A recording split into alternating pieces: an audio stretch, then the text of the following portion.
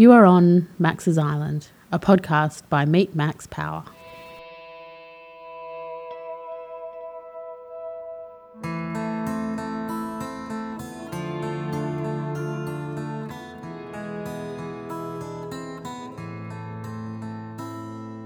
On Max's Island podcast, you'll hear the lived experiences of people who choose to live life a little differently. It might be a story of when they took time out and dared to do something crazy. Perhaps they made a decision to leave it all behind and follow their dreams. Or maybe they just stopped listening to what other people thought and did what was right for them. This experience becomes a story that is part of them and one that you need to hear. So, now that you're on Max's Island, listen to the wisdom in these stories and you too will be inspired to do what you have always wanted to do.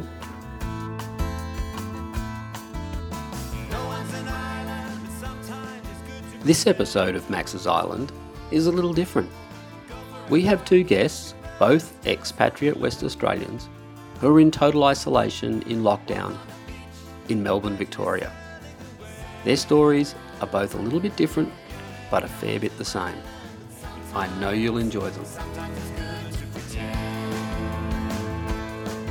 Today on Max's Island, I'm talking to Kate O'Hara. Welcome to Max's Island, Kate.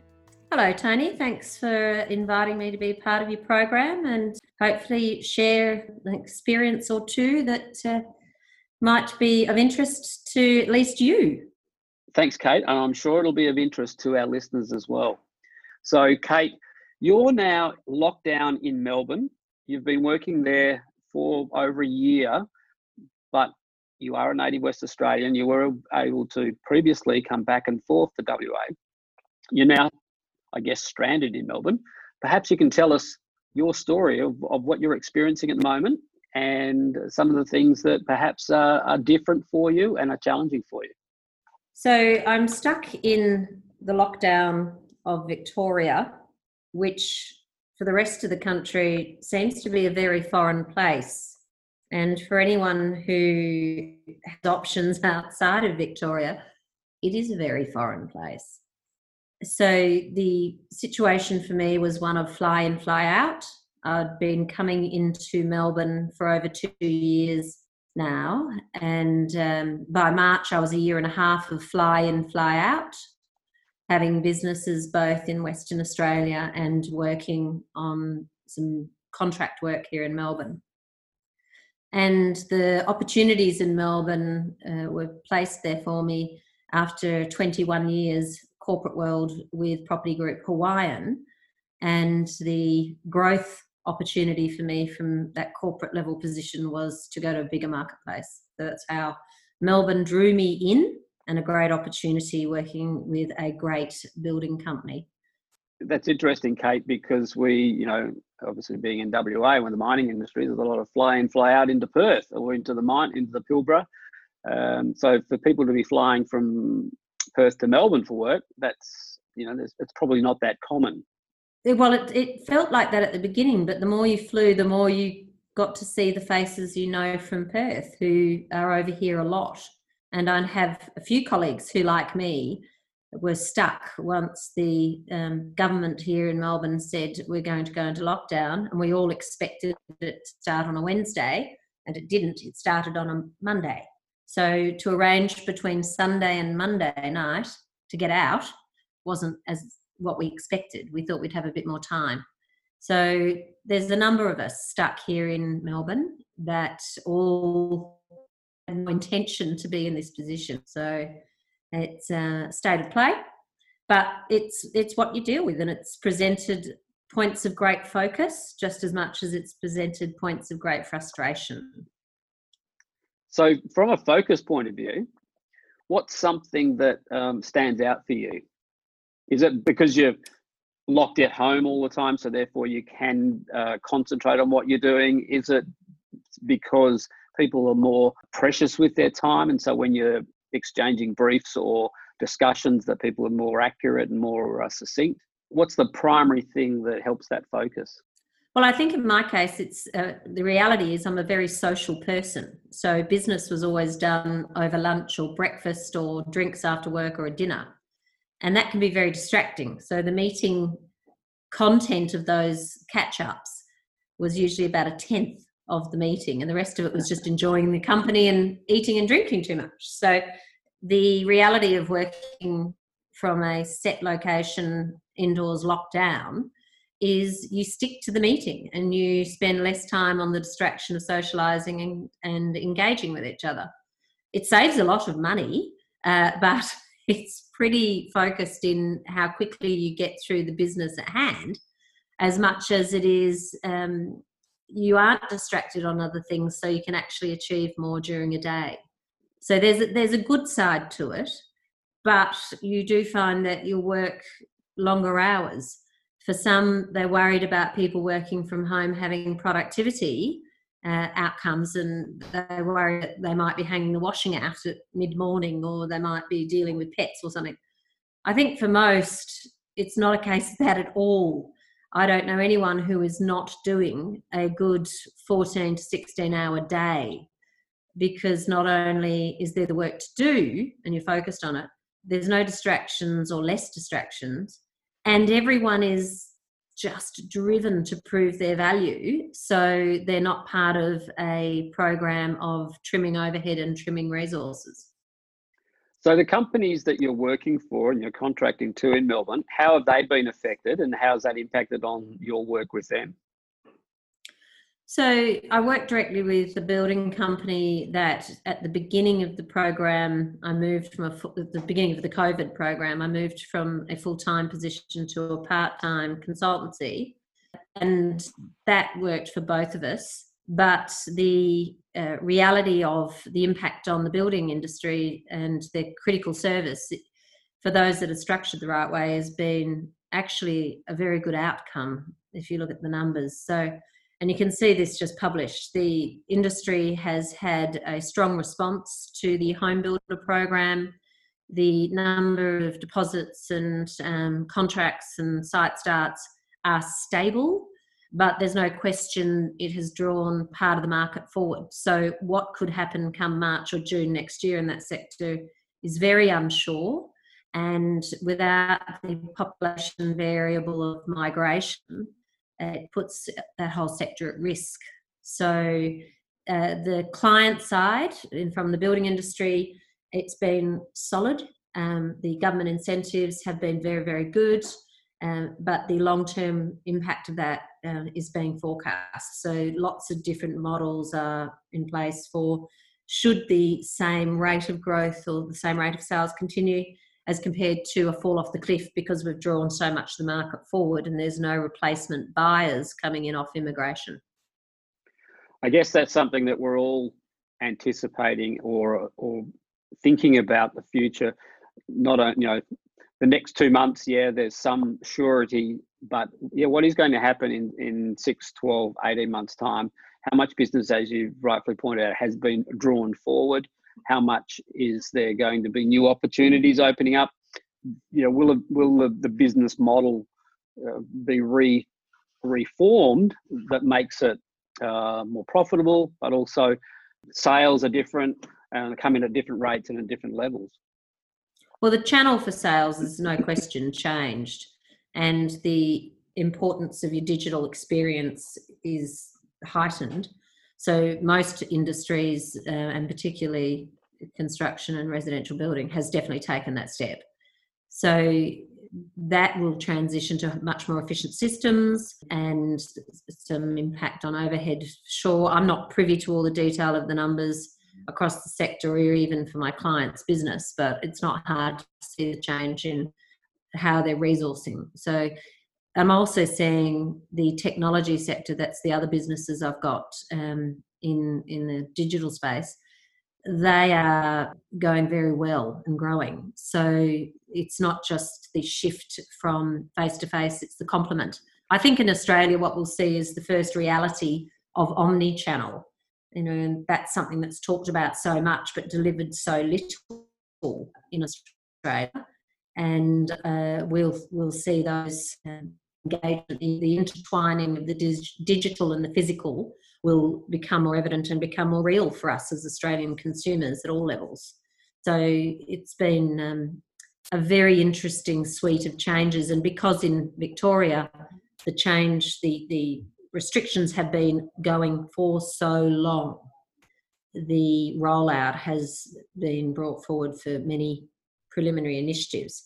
So you cannot survive with this time frame. March through to what will be mid-September, if not longer, is such a period of time that no matter the sector, if you're not heading towards omni-channel sales or customer engagement, you just are not going to survive. Have you tried to get back to Perth? And what would be the process for doing that? We hear a lot about, there's anecdotal evidence in the newspapers, in the media and on social media of people being stuck in Melbourne and claiming hardship. What is the process of getting back, if you can get back and if you wanted to get back? I've applied twice through GG, the online app, to get back.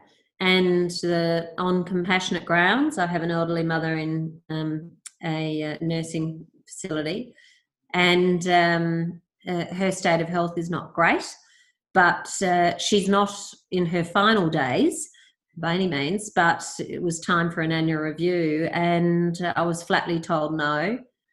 It's a pretty bad perspective the rest of the country seem to have on anyone coming in, and it's the cost impost of having to pay for your own accommodation is incredibly arduous. And of course now, things being at the level of restriction here in Melbourne, it just makes it worse. Yes, it's interesting being a West Australian. You understand the level of parochialism we have over here, and we're very protective of the environment as of today. And there's not a lot of negative opinion and discourse around, we should be loosening some of these ties. It's very strong and very consistent that we're safe and we want to continue to protect ourselves, and that's the most important thing. And I think everyone from this side can appreciate that, but from the perspective where, I know Perth intimately inside out, and I've got an adult son in my house, managing it in a way I would not call quite appropriate to my standards, just by the way, just quietly. I've never reflected on Perth so warmly and so adoringly as now. Melbourne's a great city and all of that, but when you compare the natural environment and all that's on offer in Perth as compared to Melbourne without cafes, Melbourne without bars, Melbourne without restaurants, for God's sake, seriously, you can't go to a gallery, you can't go to a show, everything that is what you long for of Melbourne, it's all turned off. So Perth has such an appeal and is treasured even more so because of you get all those things. You may not get them in the volume, but you get all of those things, and then you get just such a beautiful place. You just have a much greater appreciation for everything that's there. Kate, are you trying to plan for a future after Melbourne, or are you just simply focused on surviving every week as it comes along, or every month, or every day? I'm just really interested in the level of your thought processes and whether you allow yourself the opportunity to think too far down the track. I don't think you can't. I think you're always going to model up something in those moments of selfish thought between thought that's towards a billing.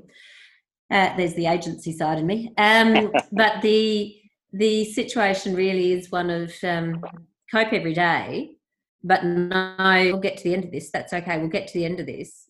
What I think is really evident, though, is you can actually, we've learned here that you can actually work remotely quite effectively.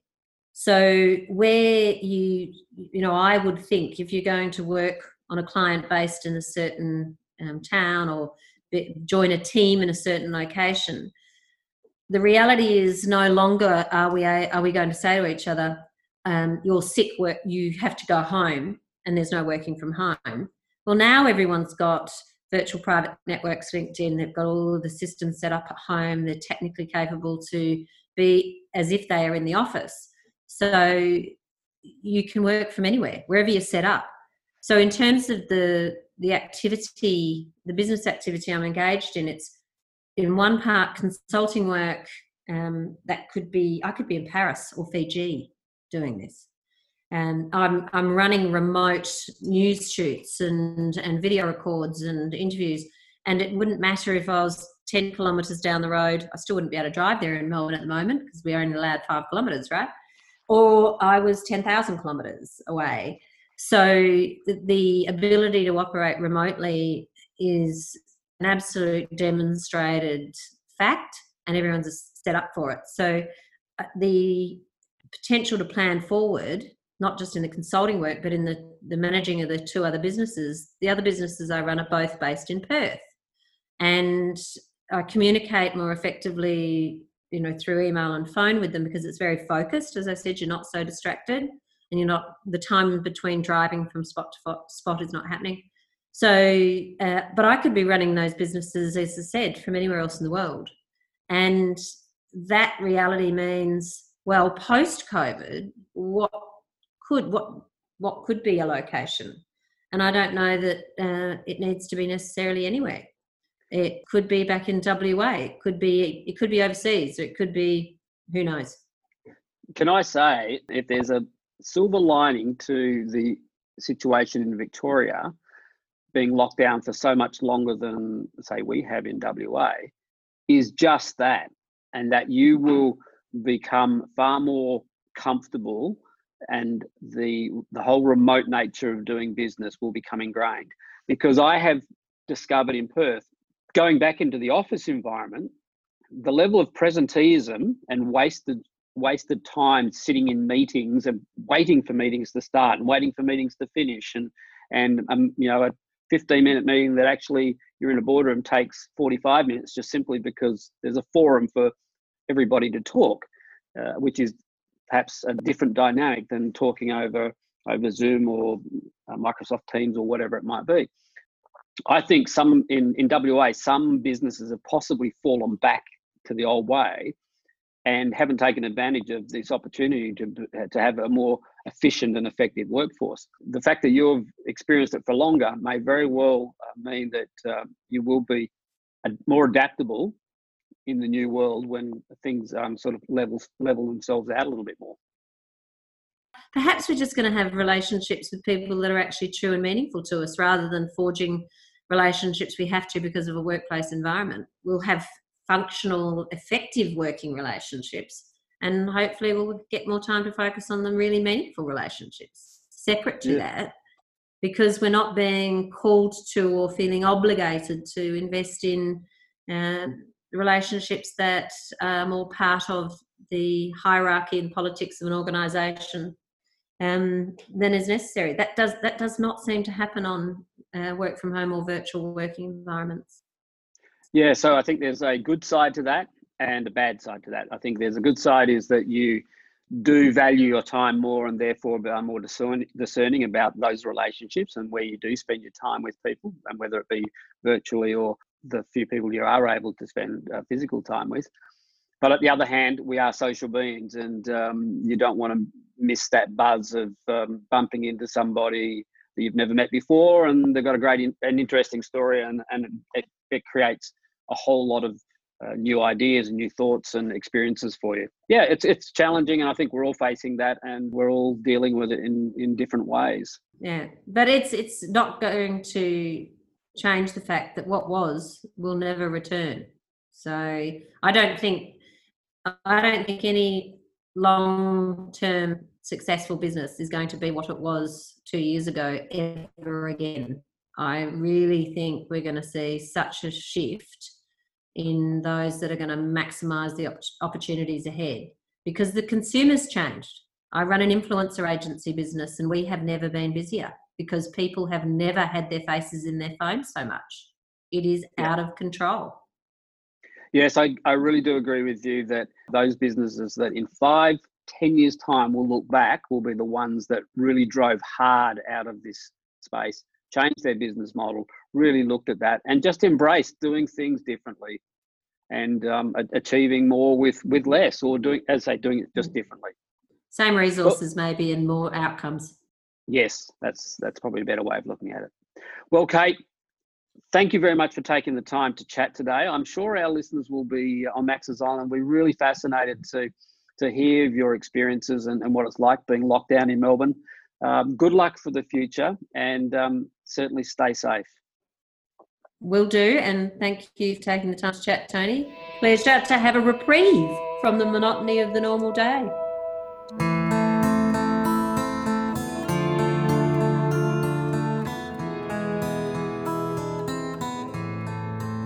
I'm talking to Misty Farquhar. Hi, Misty. Hi, Tony. Misty is another expatriate from WA who is stuck in Melbourne.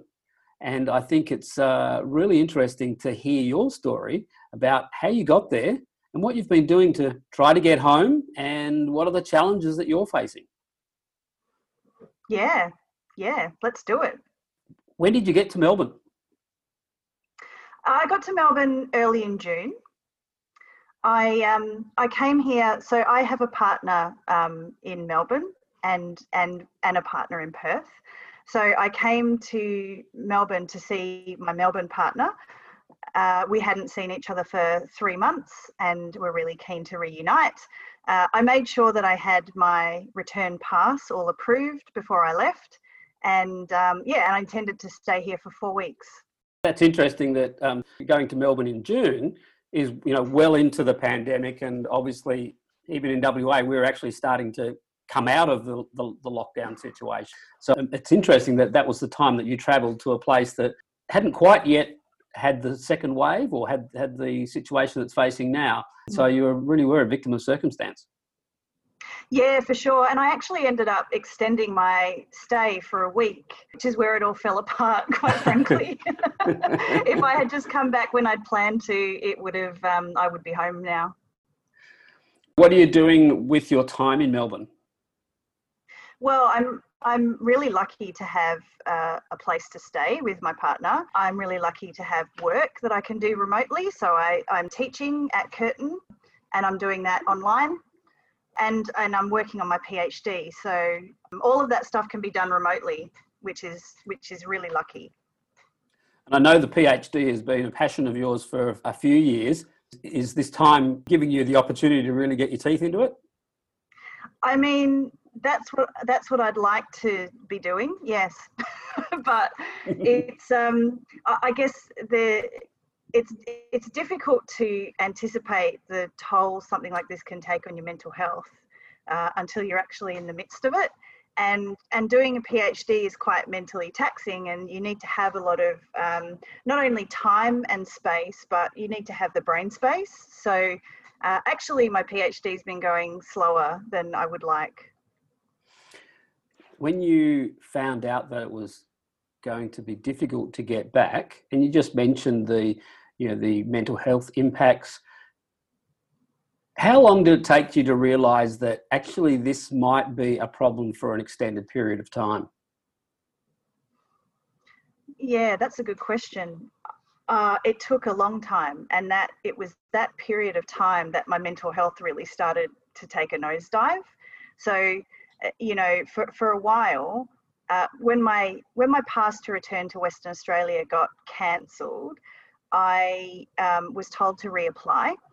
And I thought, because it was 2 days before I was supposed to fly back to Perth, I thought that they might approve it before my flight. So I kept my flight. And then, the day before, my approval hadn't come through. So I rescheduled my flight to the following week because I thought, maybe it'll just take a few extra days. And I just kept not hearing back and rescheduling my flight. So I ended up cancelling my flight because I just needed some certainty. It felt like I was in limbo, and that's a really awful feeling. Was that the West Australian government that was cancelling your permit? Yes, so the Western Australian government cancelled my permit when things started escalating in Victoria. And so they sent me an email and said, we've cancelled your pass, you'll need to reapply, which I did. And then I think it was a couple of weeks later, my second application was denied. And is there any support in Melbourne from the West Australian government, or is it all just online as an anonymous person? Yeah, No, there is absolutely no support. After a good half hour of hunting around on the internet, I did find a helpline that you can call.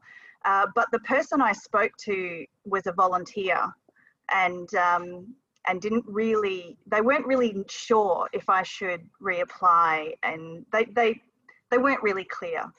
So I think they cancelled a whole bunch of these passes en masse without really putting processes in place to support that. Have you got any idea of how many expat West Australians are stuck in Melbourne? No, I don't actually. But I read an article the other day that said that there are 20,000 Australians stuck overseas. But I haven't really seen too much about people being stuck in other states in Australia. What I've been telling myself is that I'm in a really lucky position and I don't have one of those crisis stories. And there are people who do have those crisis stories, and I would prefer them to be prioritised. But that doesn't diminish the mental health impacts of being exiled from your home. You mentioned you have a partner there, so there's some great support. Yeah. But I guess from a point of view of, time to yourself, or at least getting some exercise, you're restricted to 1 hour a day. It's 1 hour a day, and it has to be between 5 a.m. and 8 p.m. And we've been making the most of that, walking the dog around the neighbourhood. We're not allowed to travel more than 5 kilometres away from our house. But no one's going to walk that far anyway, just a round trip. Yeah. Well, and I guess you're lucky because I know how much of a dog person you are, and like myself. And so it's good that you've got a furry friend over there with you as well. Oh, it would have been so hard if there wasn't a dog here. I can't be without dogs. And are you FaceTiming your pets back home? I am. It's interesting that the first lockdown, or the lockdown in Perth, there was a lot of Zooming. There was a lot of Zoom parties and catching up with people. And it's different this time because it's Victoria kind of on its own. People aren't as eager to be doing those Zoom catch-ups, and there's more phone calls with my family. I do Zoom with my partner in WA, and I get to see my dogs there. But it's largely phone calls with people back home. Well, I hope your pets in Perth are being walked. Oh, yeah. They've almost forgotten me. So I do notice also on some of your social media posts, your mum's looking after you with some welfare packs. My mum has been an absolute lifesaver. It's like she always knows when to call me or message me. And she's recently retired, so she has a lot more time for me. So she's in very regular contact and has sent me a couple of care packages so far, lots and lots of Indian treats, which is excellent because I don't know where to get them here in Victoria. So what do you think your next step will be with regard getting a permit back into WA? And again, as I said before, is there anybody or any place that's able to give you some meaningful advice? I don't think I can get meaningful advice. I think it's really just looking at other people who have successfully got their application approved and seeing what the circumstances were for them. So I think for me to be able to say, well, I've had a COVID test and it was negative. I've been in isolation the entire time I've been here, and I can quarantine at home. All of those types of things, I guess, is just pulling all of that together. I think, letters from therapists and GPs and workplaces, all of those things help. But I wonder if it's just best to wait until stage 4 lockdown has finished in Victoria. I feel as though while Victoria is in the situation it's in right now, it's unlikely to get an approval to enter WA. What do you think the normal will be in Melbourne for people that there after they're able to, this current stage is loosened up a little bit? Do you think they will go back to the way it was, or start adopting some different ways of living their lives? I think that once this stage 4 lockdown is finished, it will probably go back to stage 3, which is what lockdown looked like in Western Australia when we had lockdown. So it's still going to be hard for a period. I think if we ever get to a point where we don't have to worry so much about COVID over here in Victoria, I think people will probably be wearing masks a lot more, just generally, at least until there's a vaccine. Masks have become a fashion accessory in Victoria, as you know, Victoria does. I'm certainly not going to be letting go of my peacock mask anytime soon. So yeah, I think things are going to be weird, and I do think they're going to be weird for a long time, at least until there's a vaccine for this thing. Have you had any sort of revelations about your life or things that are more important than other things, and it's sort of given you some clarity about that, you know, having that time to yourself to think? Yeah, I suppose so. I think one of the things I mentioned to you in our phone call before was that I really enjoy my clothes and shoes a lot more than I thought. I only have 4 weeks worth of clothes and shoes with me, and because I had a busted ankle when I came over, there were only some shoes that I could bring, so that it's quite limited selection, and that's been really hard because, you know, it turns out I dress to my mood. So when I packed, I must have been in quite a brown mood, and and I'm not often in a brown mood, so now I've just got all these brown clothes. It's weird. I think on a more serious note, I think I realise how little I need to be out and about. I'm not being out and about is not a big deal for me.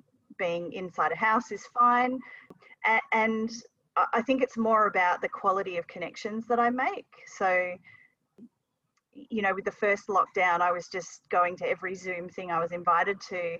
And now I realise that my energy is best kept for, you know, those quality interactions that I would choose in person. Yeah.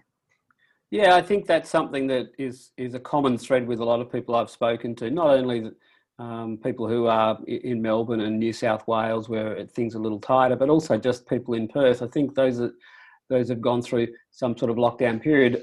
That's a revelation that is quite common, that, yeah, we do spend a lot of time connecting with people, and some of those are more precious than others. And when you miss some of those, or when there's the opportunity is not there to have those interactions, you really do value the ones that are important to you and the ones that are most meaningful.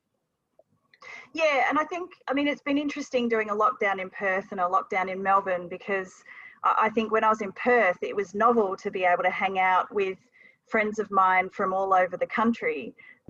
But now I just want to hang out with people from Perth. Like I that's the only people I want to speak to are people in Perth. I don't want to speak to anybody else. Now, for our listeners on Max's Island, we're doing this over Zoom, and we can see each other. Behind you is a full bookcase of books. They look like books. They're not DVDs. I think they're books. So have you read any of them? Have they been a source of relaxation for you? Oh my goodness. You know, the one thing I really haven't done any of this entire time is reading. With actually, some of those are DVDs. Okay. We've been watching a lot of Netflix and a lot of movies, but yeah, not really doing any reading is something that I need to be doing for my PhD. So whenever I'm reading, it feels like work. So yeah, so no reading at all. So just as we start to sign off, you mentioned binge watching a bit of Netflix. What's been your go-to show, series over the last couple of weeks? Okay, we've gone through a lot. Queer Eye has been a highlight for me. That is incredibly wholesome and so good right now at a time like this. And right now, we're in the process of watching Indian matchmaking, which is incredible. It's this woman from Mumbai who is a matchmaker, so for arranged marriages. And it's interesting when they're doing these setups in the US, because these are, you know, Indian Americans that have grown up in a Western culture, but are still looking for that kind of traditional way of meeting people. Well, Misty, it's great to see you and to hear that you're coping reasonably well in Melbourne in lockdown.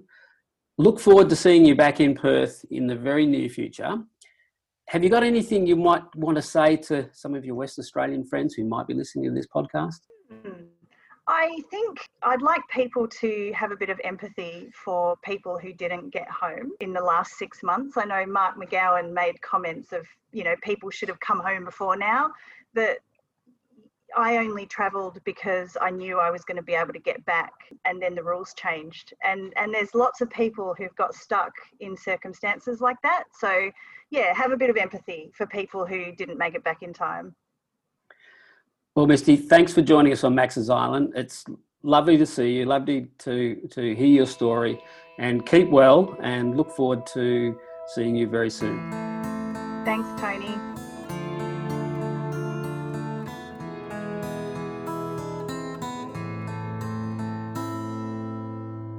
We spoke on the bus on the way home from work. He was lost in the details of life. Each day was a blur, oh work and no play, and how it had turned out this way.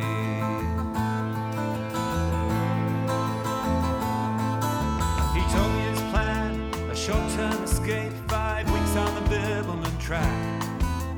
Go it alone, no one to blame if he finished or fell by the way.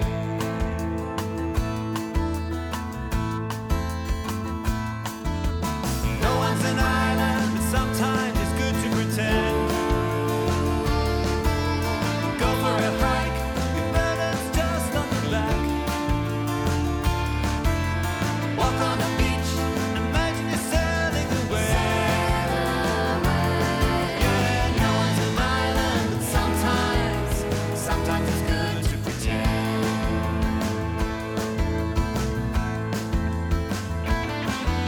Much later we met, he told me his tale as much as mere words can convey. Step after step, day after day, and deep in the zone he was drawn. No one's an island, but sometimes it's good to pretend. Go for a hike, your burden's just on your back. Walk on the beach, imagine you're sailing away. Yeah, no one's an island, but sometimes it's good to pretend.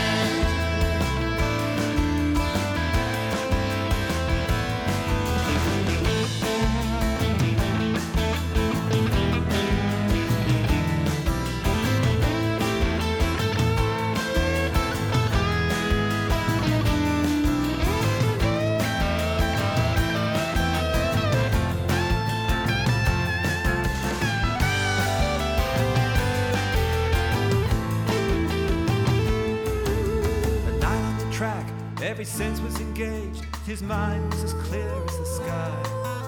Completely alone, no emails or phone, and